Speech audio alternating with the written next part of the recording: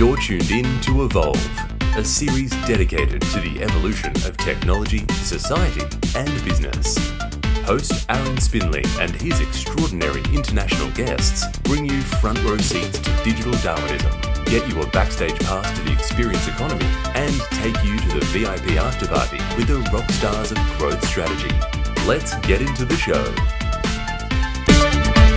Hey everyone, welcome to the show. Thanks so much for tuning in. This is the premiere of Evolve.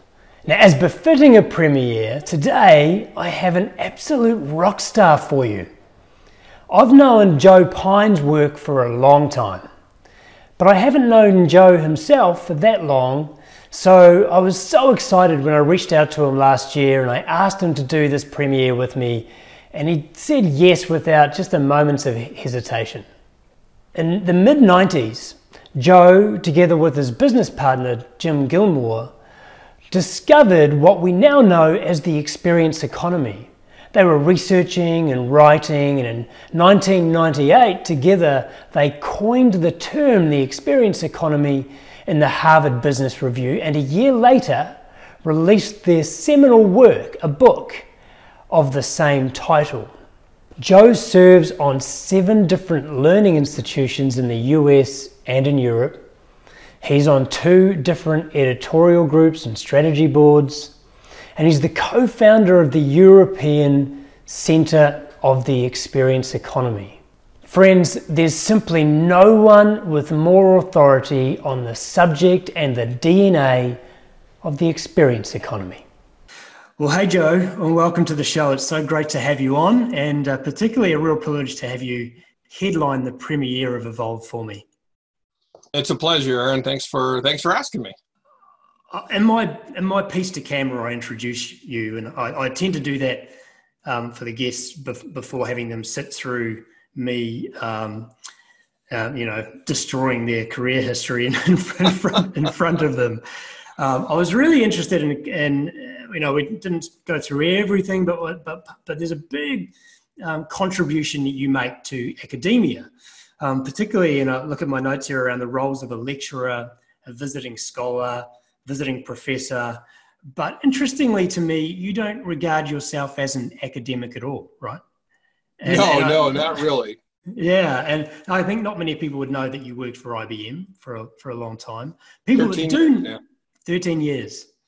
Well, people that do know at least your name and know Joe Pine as kind of these one of the leaders of thinking around business dynamics today, and they think in terms of, I guess, your story or Joe Pine's life started in 1998, right? As far as that kind of public persona is concerned. But I'd love the backstory. Who was Joe Pine? What was the journey before that? And maybe touch on your collaboration with Jim Gilmore as well. We should do a shout out to Jim. We really appreciate all his work with you as well.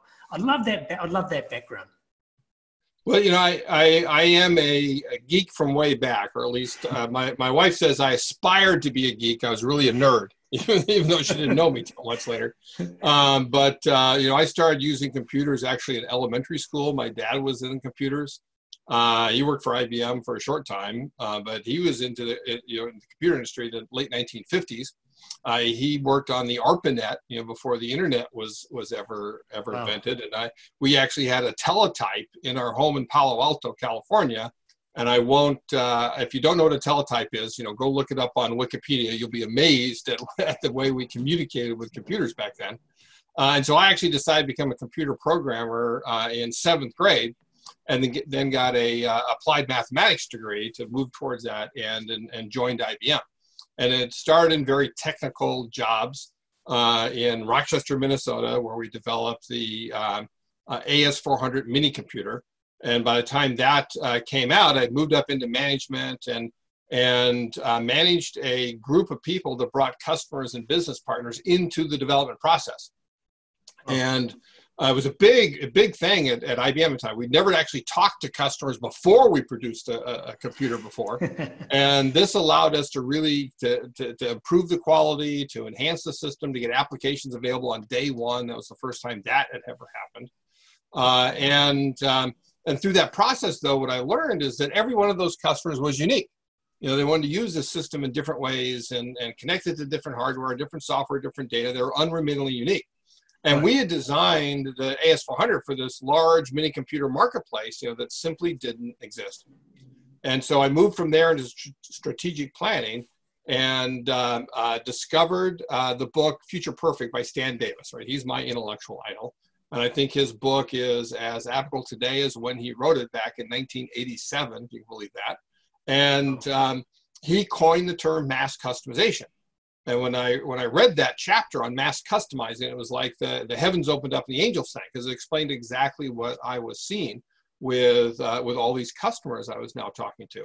So I worked to get that into our plans and strategies, and IBM, partly as a reward for that work, sent me to MIT for a year to get my master's degree in the management of technology. And I took that opportunity, and I found out I had to write a thesis, that I was going to write a thesis I could turn into a book. And that's what I did, and I outlined a book for my thesis. I got done what I could get done at MIT. When I got a book contract with Harvard Business School Press. When I got back to IBM, I joined the IBM Consulting Group that gave me time to finish it. And in late 1992 was my first book, Mass Customization, The New Frontier in Business Competition. And so that's the one way back here. And so that sort of set me off. I was doing client executive education in the IBM Advanced Business Institute. And IBM in mid-1993 offered my wife and I, she worked there too, both a 6-month salary to leave. And I thought, well, let me see if I can make it on my own. And so I did. And it was, and then I needed clients. So that's when I contacted Jim Gilmore. He had contacted me a few months before when I still worked at IBM, and he said that when he first saw it on a bookstore shelf, his reaction was, "Oh shoot, somebody else had already written it," because he was focused on mass customization. So we sparked up a friendship, and then collegiality, and then we started writing together, and so we joined forces in January 1996 to create Strategic Horizons. We actually have a third partner too, I should mention, in case he's listening, and absolutely. That's Doug Parker.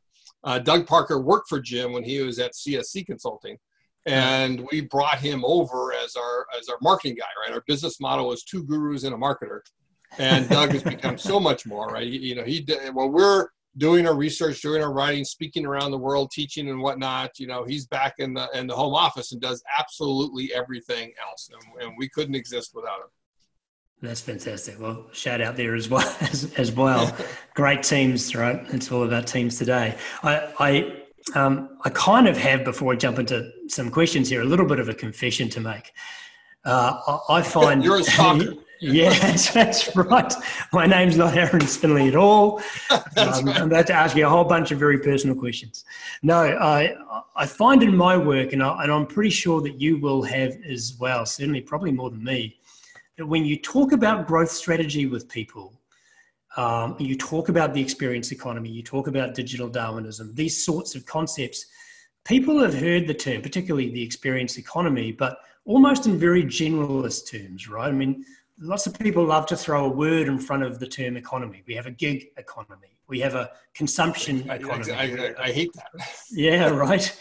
And they kind of, it gets, I heard one the other day, we have an API economy, right? Oh, okay. It gets lost, and people begin to think about the experience economy as kind of like a marketing slogan for people that want to sell digital technology, or a creative agency trying to sell services, or it's a management consultant buzz term or something like that. And it's lost on them that it's actually one of the 4 economic eras. And it has, distinct attributes, and it consists of distinct economic offerings. And it's about this progression of value that you talk about a lot. And so what I'd love to do today, and I know you've done a lot of this, so I promise we'll get to some of the more up-to-date thinking as well, or the new thinking, is really get back to basics a little bit. This notion of, our progression from sort of an agrarian society into, the industrial era, and then the services revolution, and where we find ourselves today. So it's easy to talk headlines, but there's a lot behind those things. I'd love you just to unpack that a little bit as a foundation piece. Where did we start? how did we evolve economically? And I guess that speaks to societally as well. And where are we now? Well, I do believe, like you, that we should reserve the term economy for these big fundamental shifts, right? Not just in how business gets done, but in the society overall, and things that have worldwide implications that affect, almost everybody. API right. Economy, right? How many people does that, actually affect that are working on APIs? Like normal consumer doesn't even know what the term means for crying out loud. Yeah. There are, so what most economists recognize is three fundamental economies: the agrarian economy, the industrial economy, and the service economy. So the agrarian economy lasted for millennia, and it was basically where you extract commodities out of the ground. The commodities are the basic economic offering in the agrarian economy. Farmers and that would plant wheat and corn and apples and they would have pigs and cows, and all of these are basic commodities, right? They are what they are. And then they'd extract them and sell them on the open marketplace, right? That's the basis of the agrarian economy. If you go back to the year 1776, and Aarron being from, is it Australia or New Zealand? I sometimes get confused. Well, I'm a dual citizen, so I'm not offended with either one. I'm born in New Zealand. I live in Australia. So, for being down under, right down there, you may not know what happened in 1776, but it's a very important year because, of course, in 1776 was when Adam Smith wrote The Wealth of Nations, and the first really economic book out there. Something else happened in the U.S. then, but I forget what it was. But if you go back to then, how many people would you guess, Aarron, in the U.S. at least? I don't know the Australian statistic. I'm not sure Australian was a country in 1776. Now that I think about it, right? but what was percent of people would you guess in the U.S. What were worked on farms in that time? Oh, look, I'm going to say 90%, maybe more. Exactly, it was over 90%, right? But what's that percent today? It's actually less than 2. Wow. Okay, I was going to say less than 10. We've gone from 90% of the people to less than 2% of the people. Why? Because thanks to productivity improvements and technological improvements, it takes fewer and fewer people to produce more and more output. Right, so the agrarian economy has gone down in employment and GDP, and of course not just in the U.S. but around the world. There are still many countries that are undeveloped that have subsistence farming and where agriculture is a primary thing. But in all developed economies, it's a very minor part of the economy, and not that it's ever going to go away. So then in the beginning of the late 1700s in England, and then over in the US, and then across to other developed countries, happened the Industrial Revolution.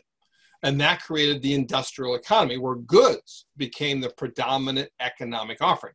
What most consumers bought was finished goods rather than buy the commodities and make the goods themselves, right? Or even kill the animals themselves and for dinner and whatnot. Instead, they pay other people to do that.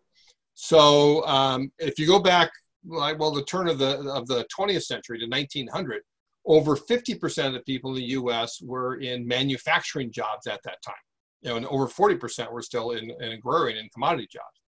But that percent today is gone down below 8% in the U.S. From almost 50% down to 8% of the people in just a little over 100 years. Because again, thanks to technological and productivity improvements, it takes fewer and fewer people to produce more and more goods. So in the 20th century, what happens, we shifted into a service economy. And services weren't even recognized as a distinct economic offering until the late 1800s. Adam Smith didn't recognize them. He said services were of no value whatsoever, right? Even though they were what got goods to market and so forth. He said, doesn't matter. The real value is in the commodities and the goods. So it took over 100 years to recognize services. But by the time if you look back to the 1950s, is probably when services first overtook goods as the primary economic offering, as what consumers wanted, as a major component of employment, of GDP. And that continued to grow and grow and grow until it became, by the 80s, 90s, it became over 80% of the economy. So but what's happened is that goods and services have both become mere commodities, right? They've been commoditized, right? Not true commodities economically, but they're treated as commodities. Right. When people don't care about the features or the benefits, they don't care about the brand. They're all pretty much the same thing. They come to care about three things and three things only, and that's price, price, and price, right? That's when goods and services have been commoditized. So what that means is that it's time to shift to a new level of economic value, to go beyond the goods and services to staging experiences for your customers. So the most important thing, in fact, if all your listeners, all your watchers only heard one thing today, got one thing out of it, this is what I want them to understand, that experiences are a distinct economic offering, as distinct from services as services are from goods. Basically, when you use goods as props and services as a stage to engage each and every individual in an inherently personal way, and thereby create a memory, which is the hallmark of the experience. So that's what experiences are. And what's happened, since we first wrote the book, and we discovered the experience economy in like early 1994, first wrote about it in 1996, came out with the first book on it in 99, now the third edition, the experience economy competing for customer time, attention, and money, has just been published in the last 6 weeks. And now we can say we're truly in an experience economy, where experiences have become the predominant economic offering. They're what consumers and increasingly business people want over goods and services as they all become mere commodities. Yeah, okay. And I mean, it's I know you could probably break that down for 3 days, because I know there's so much to that, but that's a really great sort of foundation setting. And I know, see, for me, one of the things I find interesting is that the early work that you were doing with Jim in 94, 96, 98, this kind of period that led up to the book, and all that critical thinking that was done then, and correct me if you disagree, but I feel like it's actually more relevant today, or at least it's more material in the way that we're seeing business operate today, and how a business should operate tomorrow, than almost it was in 98. Would you agree with that? Yeah, I do. Is that like people sometimes would accuse us of being futurists, and we say, well, we don't tell you what's going to happen in the future. We tell you what's happening now, but you don't yet see it. And not as many people saw it back in the 1990s. Here, you can't help but see it. When we first started talking about it, we used to have to argue with people that this was going on and show economic statistics and all these examples and why and wherefores and so forth. Now, most people, I just say, hey, goods and services are enough. People want experiences now. We've entered an experience economy. And people go, well, yeah, of course. They get it. Because they see it all around them. It's in the air. And so more and more companies have embraced the experience economy and are using its principles, whether they're getting them from us or from all the other books that are now being written about it. They're using principles of experience design to be able to create those engaging, memorable, personal experiences. Yeah, and it's, what's interesting to me is in the same year that you released the first book, Schwartzway was coining the term digital Darwinism. And in many ways, he was talking about the web, right? In many ways, what we've seen in the last decade just concluded is really placed on steroids those concepts as well. So 99 was a big year. and when I think about it, and I know you've spoken about this, so this is a little bit of a segue for you to talk a little bit more. My work is a lot often around how technology is affecting society, and society in reverse affects technology. And we're in this kind of infinite loop now, and businesses are trying to keep up with that and find ways to leverage and grow within that dynamic. And I know one of the great changes, even if you talk mobile, it's connecting back to the internet. If you talk social, it's connecting back to the internet. So one of these foundational of the big three, if you like, of internet, mobile, and social has been the internet. And you've talked about the internet being a great form of commodity or a force of commoditization. Explain that a little bit more for people. Well, when the internet originally was a wondrous new arena in which we could have experiences. People don't use this term much anymore, but back then the big term was surfing. right? You surfed the internet. The notion Yeah. was you were, True. you're moving around from site to site. You're having all these sights and sounds that are delivered to you personally, right, on your computer, and you're sliding over this and just letting it wash in on you. And I forgot about that term. I forgot about that. Yeah, see, you don't even remember the term surfing. Yeah. So, but what happened was the internet became, probably not 1999. I'm trying to think of when did we first say this. It was probably, I don't know, maybe 2002 or 3, I'm guessing, that we first said this, which is that the internet is the greatest force of commoditization ever invented. Because what happens is websites develop and companies got all these websites, particularly as Amazon, became a big thing. It was the number one element in this, is that the frictionless marketplace meant that customers can instantly compare prices from one vendor to another, and it tends to push them down to the lowest possible price. So, and that applies to goods, but it also applies to services. You look at financial services. Way back when you wanted to sell or buy a block of shares with a full service broker, it cost you $200 or more. Today, it costs as low as $0, right? I used to say $3, but just in the last few months, it's gone to $0. Right. You can pay zero money to be able to do that. And it's because of the rise of internet brokers like E-Trade and so forth. So, so you see that force of commoditization, no matter what business you're in. If it can be sold over the internet, then there's this force of commoditization. So you got to forestall the forces of commoditization, and the way to do that is to shift up and go beyond those goods and services to staging experiences. Yeah, and look, you may have answered this already with your brokerage example, but if you think about 2007, so which is sort of 9 years after you published the book, we were at a billion internet users. At 2012, we were at 2 billion. And then just last year, we were approaching 4.5 billion. So do you see that escalation of internet consumption has escalated that commoditization effect as well? Or do you think we've passed that critical mass? No, I think it is still accelerating. That as more and more users get on, they didn't have access to it. You think about, places in India and Africa and other places, China, of course, where you didn't have access much 15 years ago. So now, whenever you've got a middle class and even in the lower end, people are going to want to buy things at a lower price, and companies are going to offer it because now they can reach so many more people. Right, you used to have some geographic separation that kept some of those forces of commoditization at bay because you only competed with competitors in your geographic area. But now you literally compete against the world. It means that you can access people, and there's always going to be somebody who's going to be willing to sell it more cheaply. Do you think there's been other forces of maybe just not commoditization? It may be some other technology or change in society that is recent that you see as a game changer with the same kind of effect?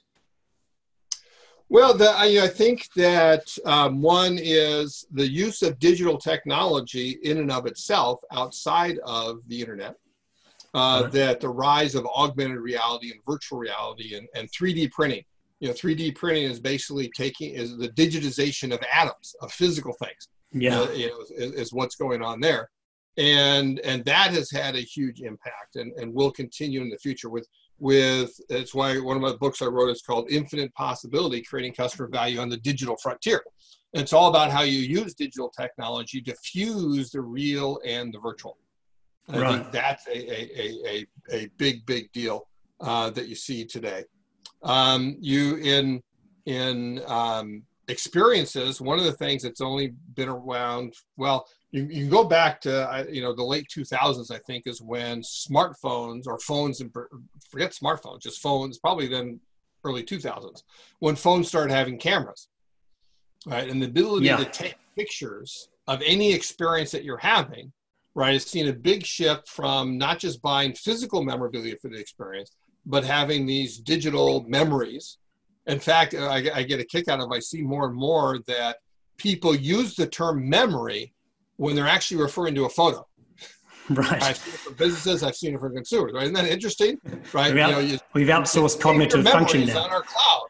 Right? Well, my memories are in here. That's just a digital representation of it. Right. But that's going on. So we see the rise of Instagrammable places, right? Instagrammability is places to experience. Think of the Museum of Ice Cream, the Rose Mansion, and all these other places where people are basically going to be able to be in a big scene that looks beautiful on Instagram, and taking their selfies and posting them there and in Facebook and Twitter and so forth. And so you include with that is that whole rise of social media. And then the other big thing, I would say, and it gets back to my first book, it gets back to the internet, is the rise of customization, of being able to customize our goods, our services, and increasingly our experiences for each individual person. It's in fact how I discovered the experience economy is from my work on mass customization, where I realized that mass customizing a good turns it into a service because it's done on demand. It's done when the customer says this is what they want, and it's not inventory, but it's produced on demand and so forth. Well, I realized that services then our customization turns services into experiences. That when you design a service that's so appropriate for this particular person, exactly the service that they need at this moment in time, then you can't help but make them go, wow, and turn it into a memorable event, turn it into an experience. So the internet now allows us to interact with billions of, not just millions, but billions of customers around the world, to interact with them individually. And then with mass customization techniques, we can then customize our goods, our services, and our experiences to them. Yeah. And this is something that, I think in recent times, the digital marketing world has picked up on a lot around this term personalization. I wrote an article about that on Paul Greenberg's column on ZDNet at the start of this year, and the journey we've been on there. And it continues to be a journey as we figure out, how to not break social contracts, things like that, as we look to engage in more and more personal ways. And experiences are so personal in nature because experiences are about perspective, right? In many ways. Yeah. Well, experiences are inherently personal. Yeah. No two people, even if in the same place at the same time, no two people can ever have the same experience, because where does it happen? It happens inside of us. It's our reaction to the events that are staged in front of us. Yeah, I love so that. The more personal you get, the more engaging you can be, the better you reach inside of people and create that experience. Commodities are these arm's length things we hardly ever touch and feel anymore. Goods are objects that we own, like our cars, like our books, like our shirts and so forth. But services are activities performed on those objects, like cleaning my service, changing my shirt, changing the oil in my car, or cutting my hair, right? But they're all outside of us. Experiences for the first time reach inside of us. And that's, again, a fundamental distinction. That's in fact, if anyone takes anything away from the show, I know you wanted to take a couple of things before. To me, that's probably one of the most fundamental truths of the experience economy. I'd like to change tack a little bit here. One of those areas of your work that I've really related to is this notion around businesses finding a way to make to treat their goods as props and their services as a stage, right? And you mentioned it a little bit earlier. I'm an old drama student, so oh, really? That's yes. So I've got a performing arts background, and I think I really like your example there, because to me it speaks to this notion around how liberal arts and creativity in general really needs to find a more permanent and more valued home within corporate, businesses and institutions. What's your view on that connection of creativity or performance, as you've called out, but other forms of creativity in business today? Yeah, I'll go back to the original subtitle of the experience economy, which is work is theater and every business is stage. And we literally mean that when you are in the business of staging experiences, your work is theater. Whenever you're in front of customers, whether you do it, whether you know it or not, whether you do it well or not, you're on stage and need to act in a way that engages the audience, right? One of the key things with experiences is you've got to design the time the customers spend with you. And that means that you're adding in drama, right? You've got to have dramas when you have an experience that rises up to a climax and then comes back down again, right? That's basically what drama is. And most companies, when they design experience, though, it's very flat. A lot of companies are even afraid of drama. Well, drama, that means something's going wrong. That means that they're not getting exactly what they want. They're not, it's taking too much time and so forth. No, no, no. Drama is good. Right? Yeah. Even like you think of going to a Starbucks and you give your order to one person, but it's going to come out someplace else. Where exactly is it? When is it? Is that my order? Do they say my name? Does that look like my cup? Is this it? Right? That's drama. And, and that little mini drama there adds an element of experience just in ordering a Starbucks. Yeah, I love it.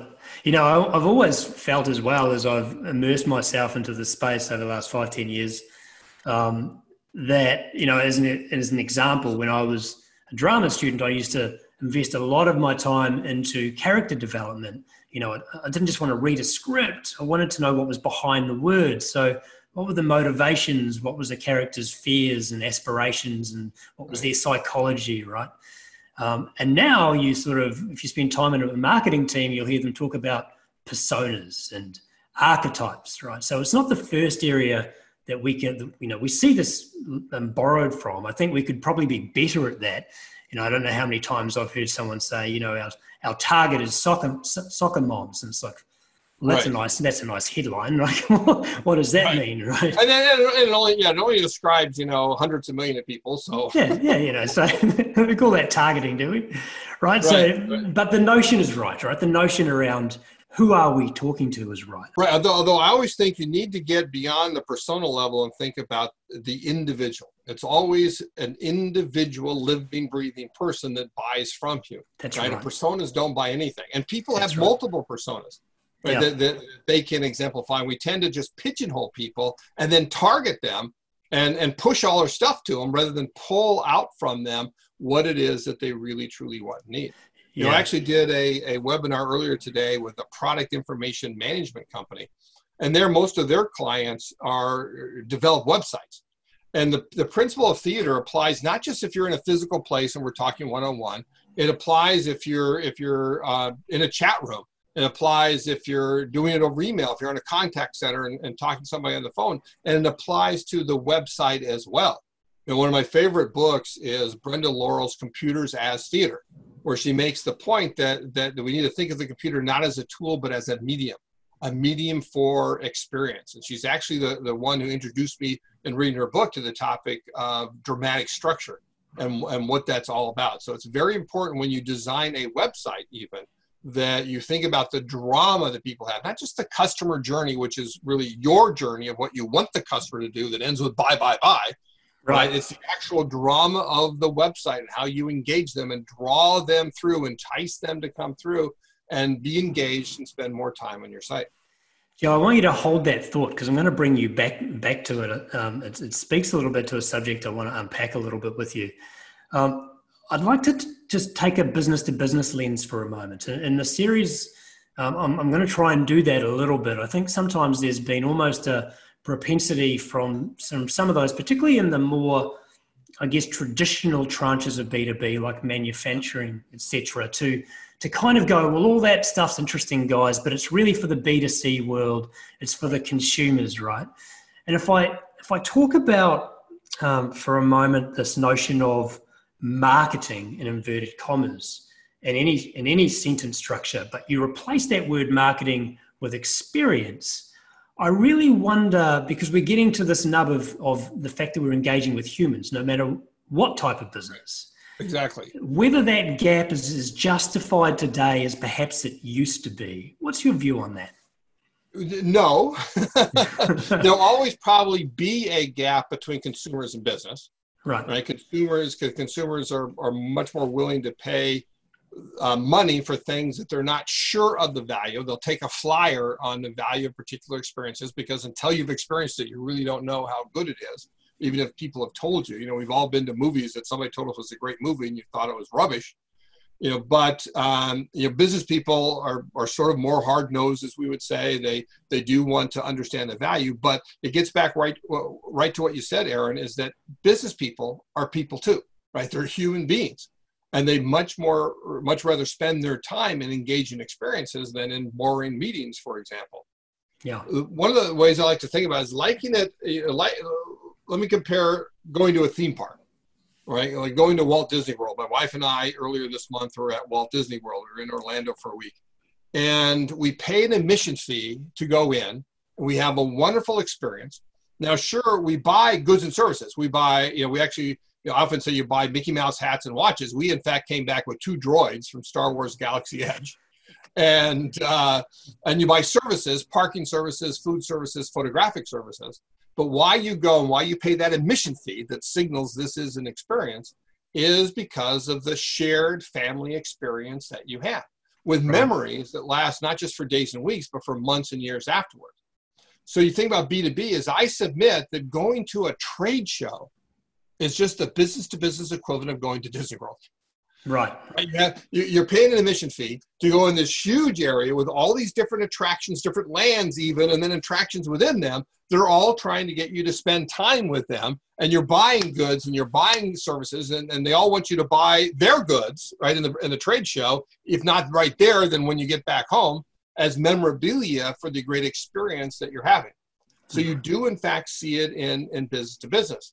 I'll mention Dassault Systems in France has taken all of its CAD/CAM software and put it under the rubric of a 3D experience platform.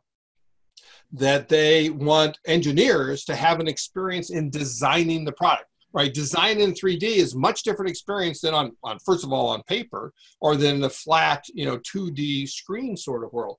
But once they have that experience, they can design things so much better because of the 3D experience. Then they can turn it over to marketing and sales, and they can use these same exact designs and be able to show off their product. Again, the product experience management.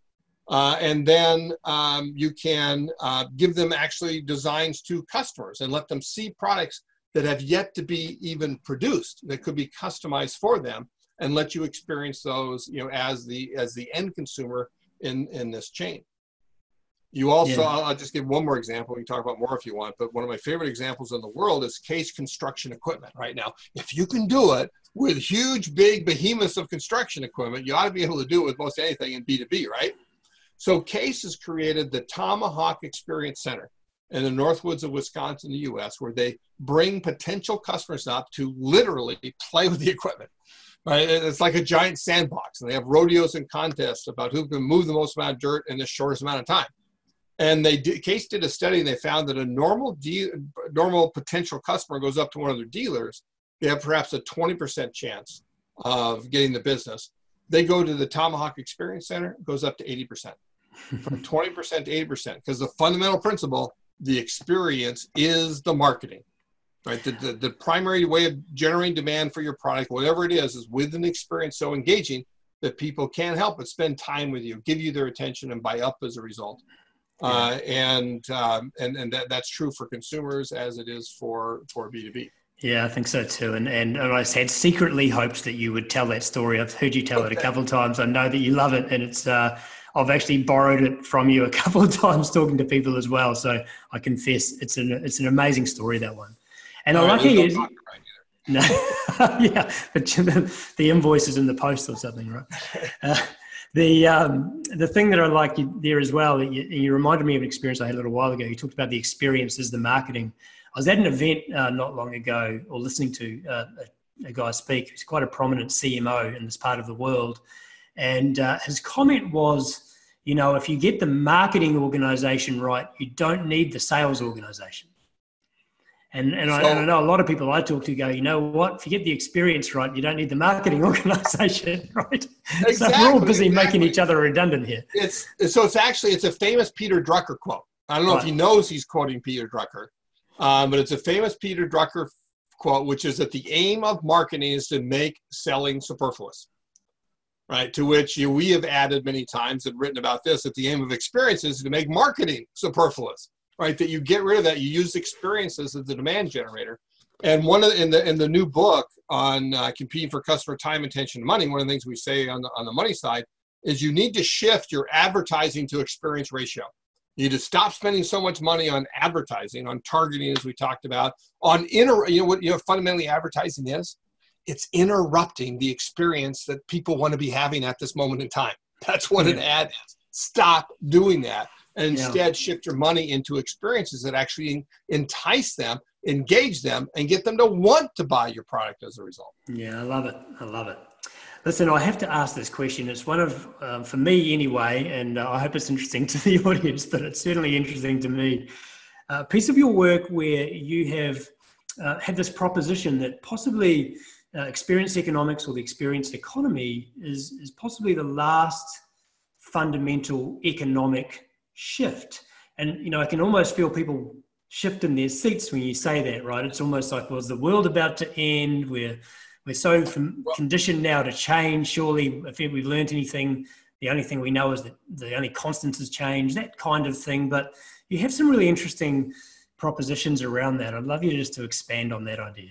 Right. Well, in fact, and we wrote about this, we talk about it, experiences are in fact not the final economic offer. Okay. So you've just blown away my question. And then I say no more. Okay. Right? Then I say no more, and then we can have a debate about it. Okay. But there is at least one, because we always ask what's next, right? It's always what's next. And you really have to think richly. We've developed so many wonderful frameworks by asking what's next. And we asked it around the experience economy. And recognizing again that customization is the antidote to commoditization. Commoditization is like the law of gravity, right? If you do nothing else over time, you're going to be commoditized. Right. But customization lifts you up. It's the antidote. If you customize your offerings for a particular customer, you can't help but be differentiated. And so what happens when you customize an experience? What happens when you design an experience that is so appropriate for this particular person or business at this moment in time? Well, then you can't help but turn to what we often call a life-transforming experience.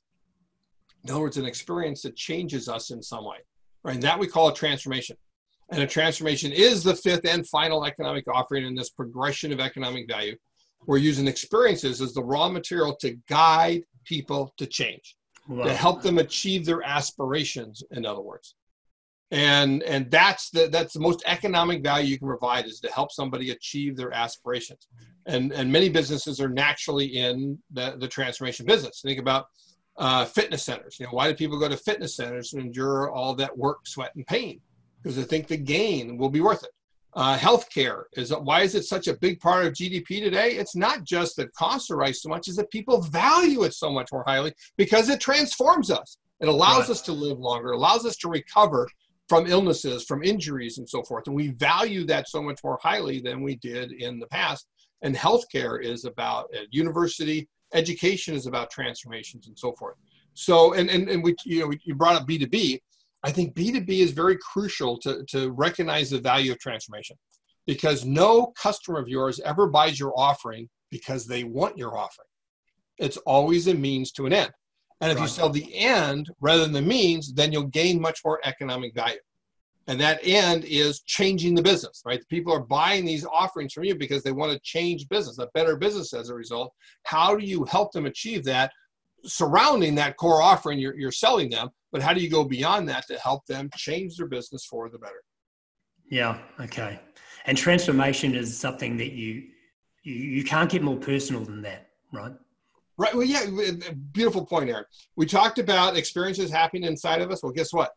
Transformations change us from the inside out. You're exactly right. You can't get more personal than that because you're actually changing people as a result. Now, there's a lot of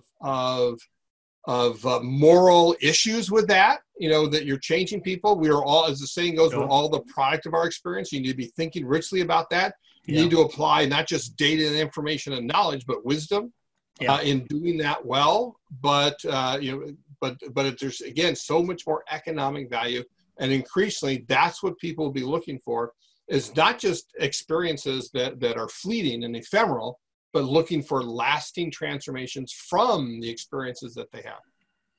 Yeah, very powerful stuff. Very powerful stuff, because it's more than about business growth and growth strategy and all these things that we spend our time thinking about. It's far more fundamental than that, isn't it? It's very human.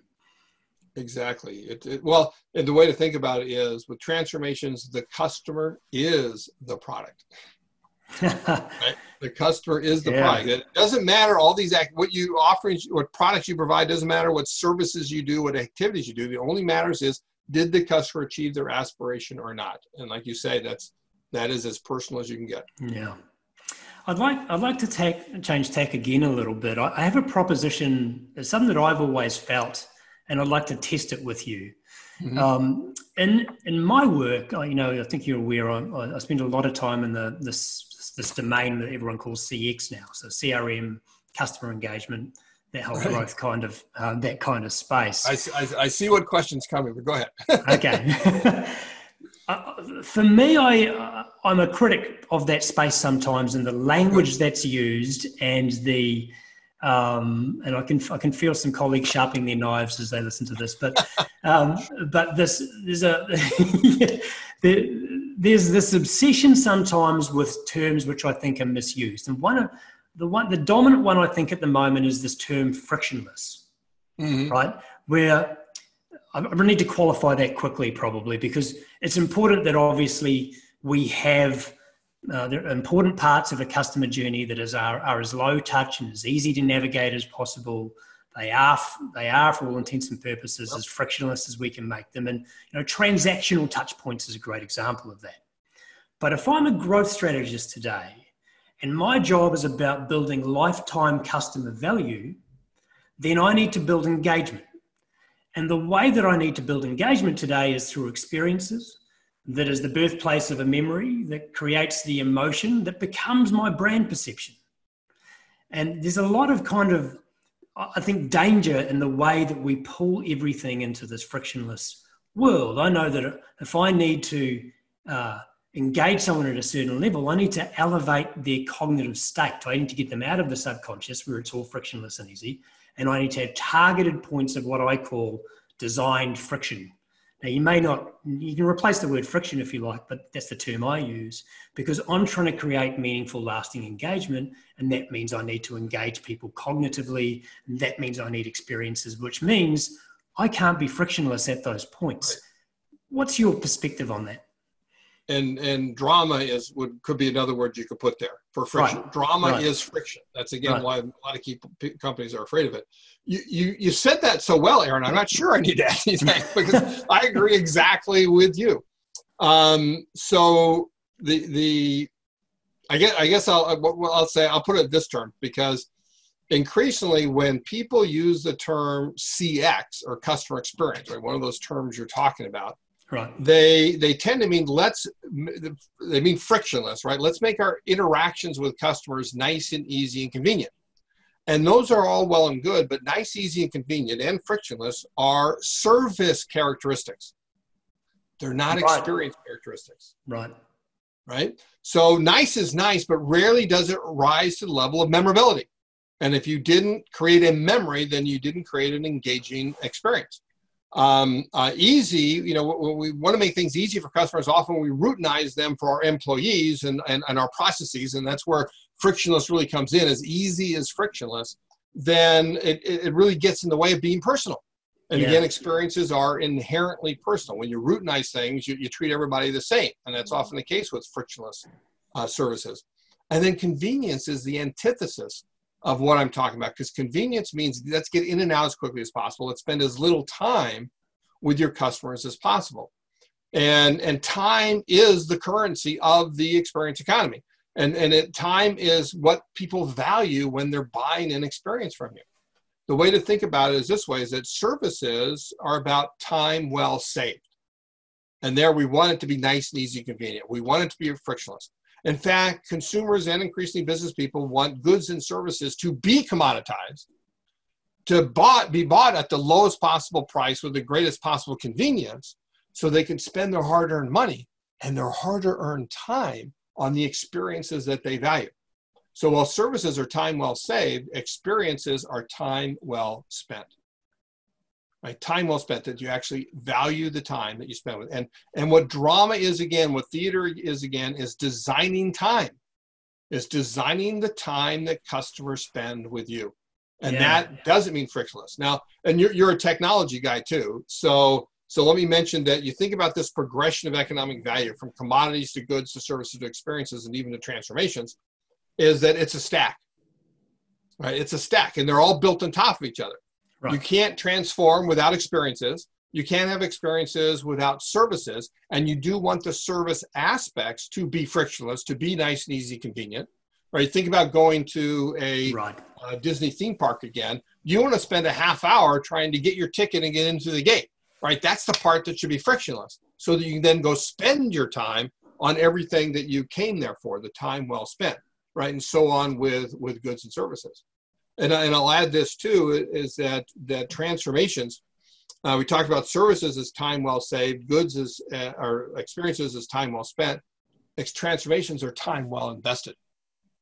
So people invest their time, that they get compound interest that pays dividends now and into the future, because the experience is actually changing them for the better in some way. Right. And these are the sorts of concepts that you've introduced in your more recent release of the book, right? Yes. This notion of competing for customer time and attention and money. Yeah, and that time model is in there in this the new preview to the book.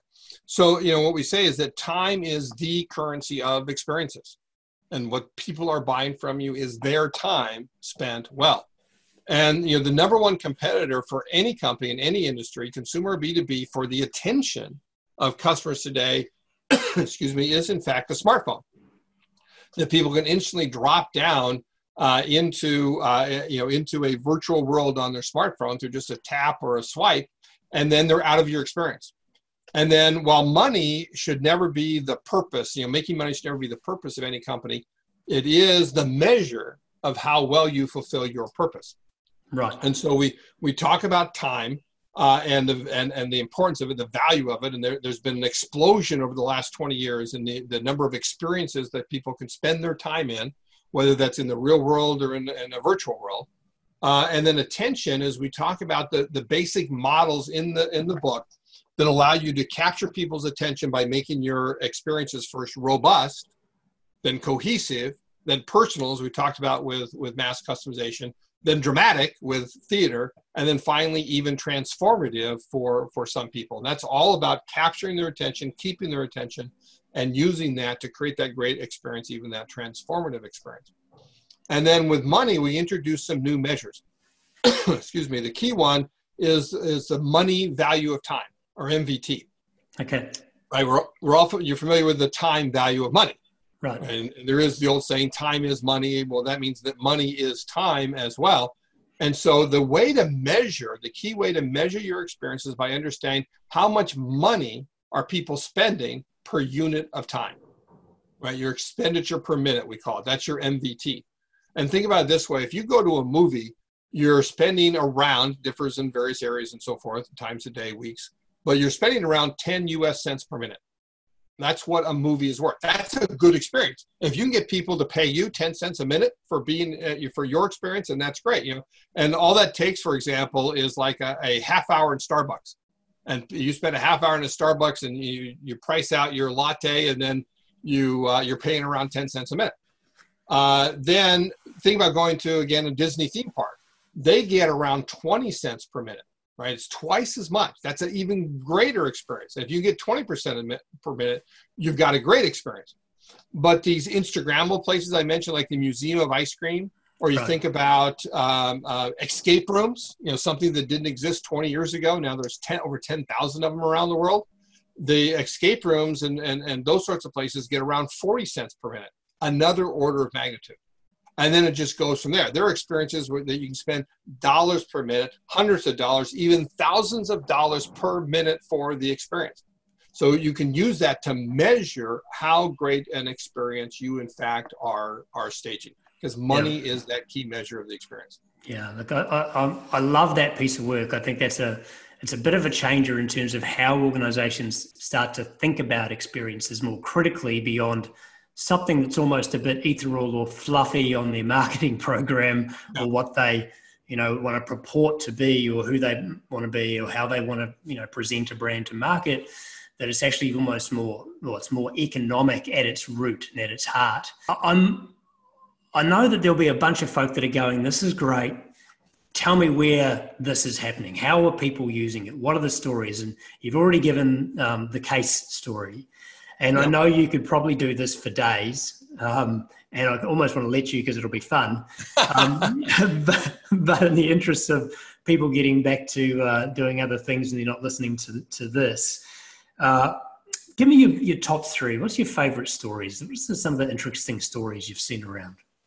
Well, that's a great question. I'll start with, because if many of your listeners are not high tech, but low tech, and not big businesses, I'll get the question, well, this applies to big businesses and so forth. And I often say, well, Starbucks was once a really small business. It was a manufacturer, and then they turned it into an experienced stager. But I'll start with one that it's part of a very small chain of hotels. It's my favorite boutique hotel in the world in Manhattan, called the Library Hotel. And the Library Hotel is boutique. I said it's 10 floors and 6 rooms in every floor. The theme of it is a little bit more subtle than its name. Right? Every great experience should have a theme. That's what makes it cohesive when I talked about cohesive experiences. But the theme is Dewey Decimal System. The system for categorization of library books. And knowing that, when you go into the doors, you go to registration, guess what you see? Well, you see a card catalog, of course, and there's bookmarks lying around in that. And then as you get your room, in fact, you see that the architecture of it, the theming architecture, is based off the Dewey Decimal System. There are, again, 10 floors, and each of them is a different classification, the Dewey Decimal System. There's a math and science floor, there's a literature floor, and an art floor, and so on and so forth. And then every room is a different sub-classification. And when you go to your room, it's filled with books and with art objects from that particular classification. Right? So if you love books like I love books, as you can see here, then it's just a wonderful place to be. And they keep adding on to it and doing things. I came back one time and they painted the stairwells like you're in a library and looking out onto the meadows and that sort of thing. The little key packet that you get, right? In most places you throw those away once you know what your room number is. Here it becomes cherished memorabilia because it's actually a tiny little book of sayings about libraries. Right, and so just all these wonderful little elements. Clever. Right, so now I'll go completely high tech.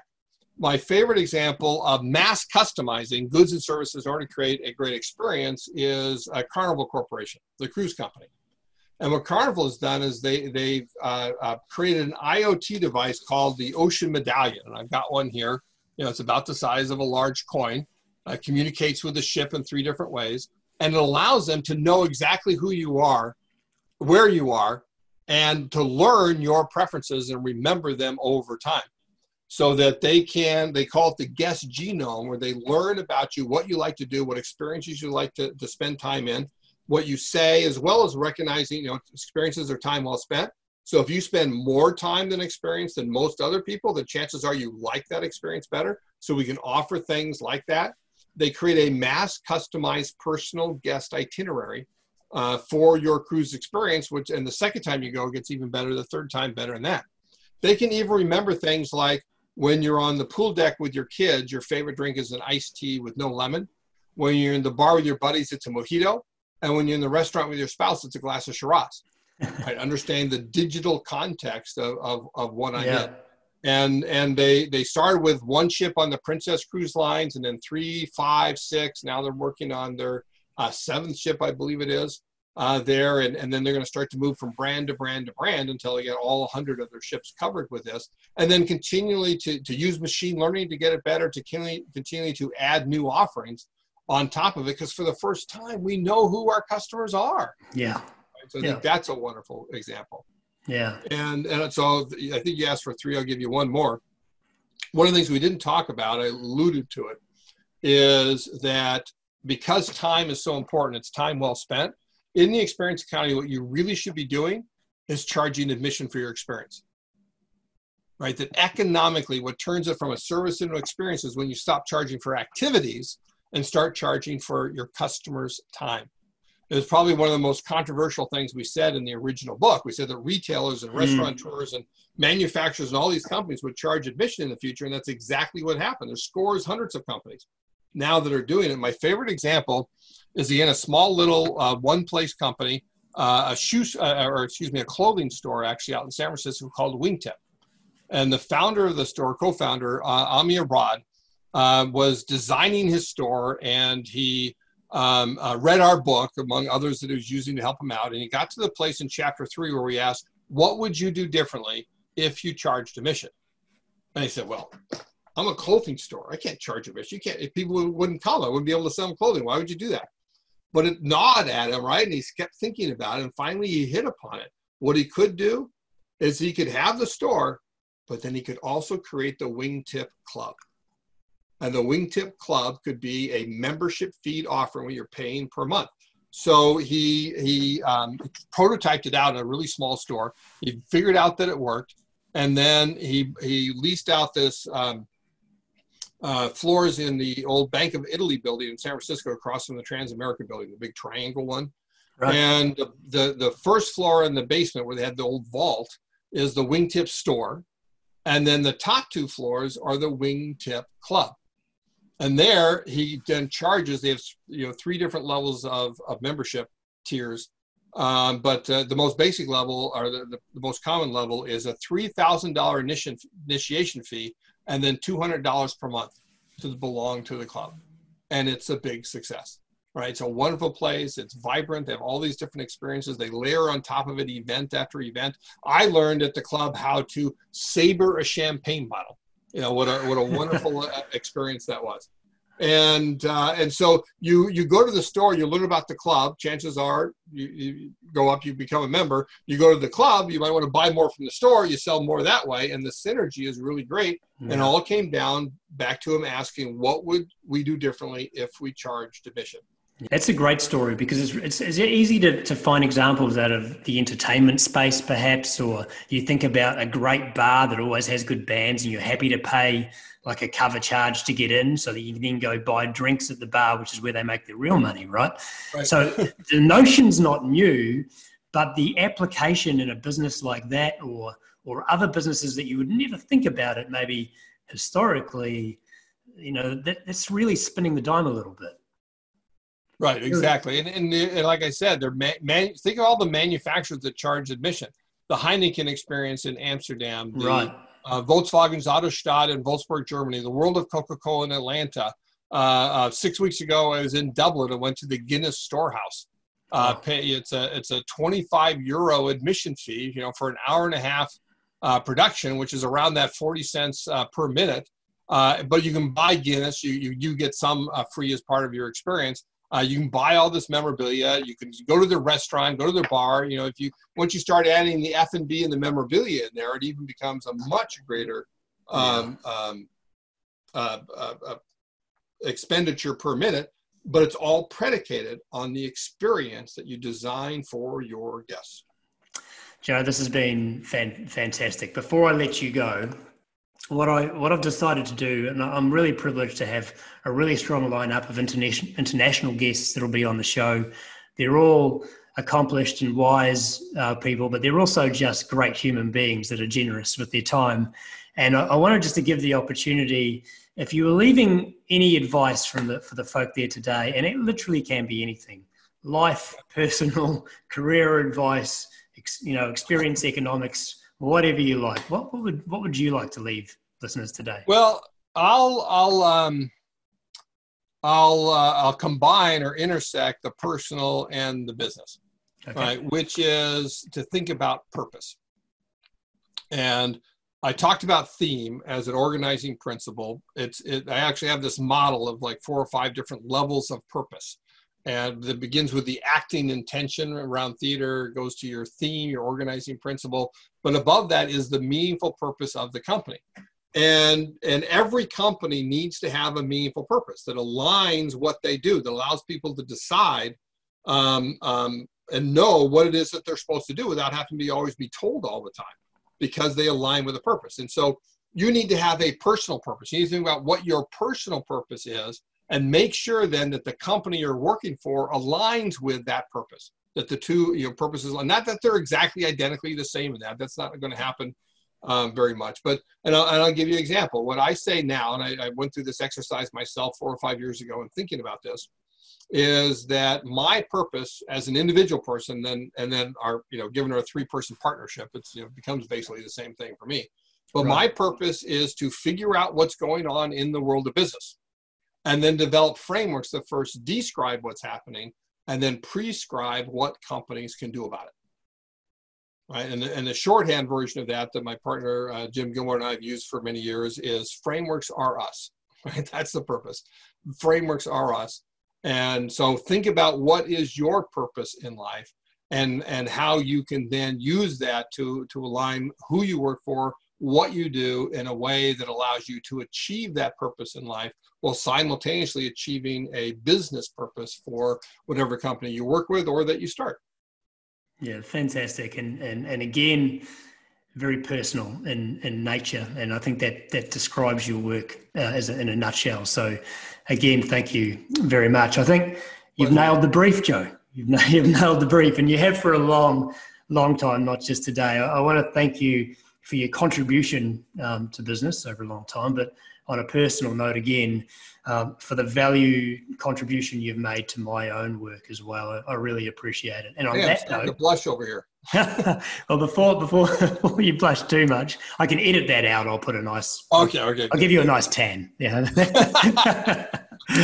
Look, Joe, it's been insightful and a real pleasure. And thank you for headlining the premiere of Evolve. Thank you so much for joining us. Thanks, Aaron. I really appreciate it, and I enjoyed our conversation. You've been listening to Evolve with Aarron Spinley. To ensure that you never miss an episode, please subscribe on YouTube or on your favorite podcast player. Thanks so much for hanging out. Until next time.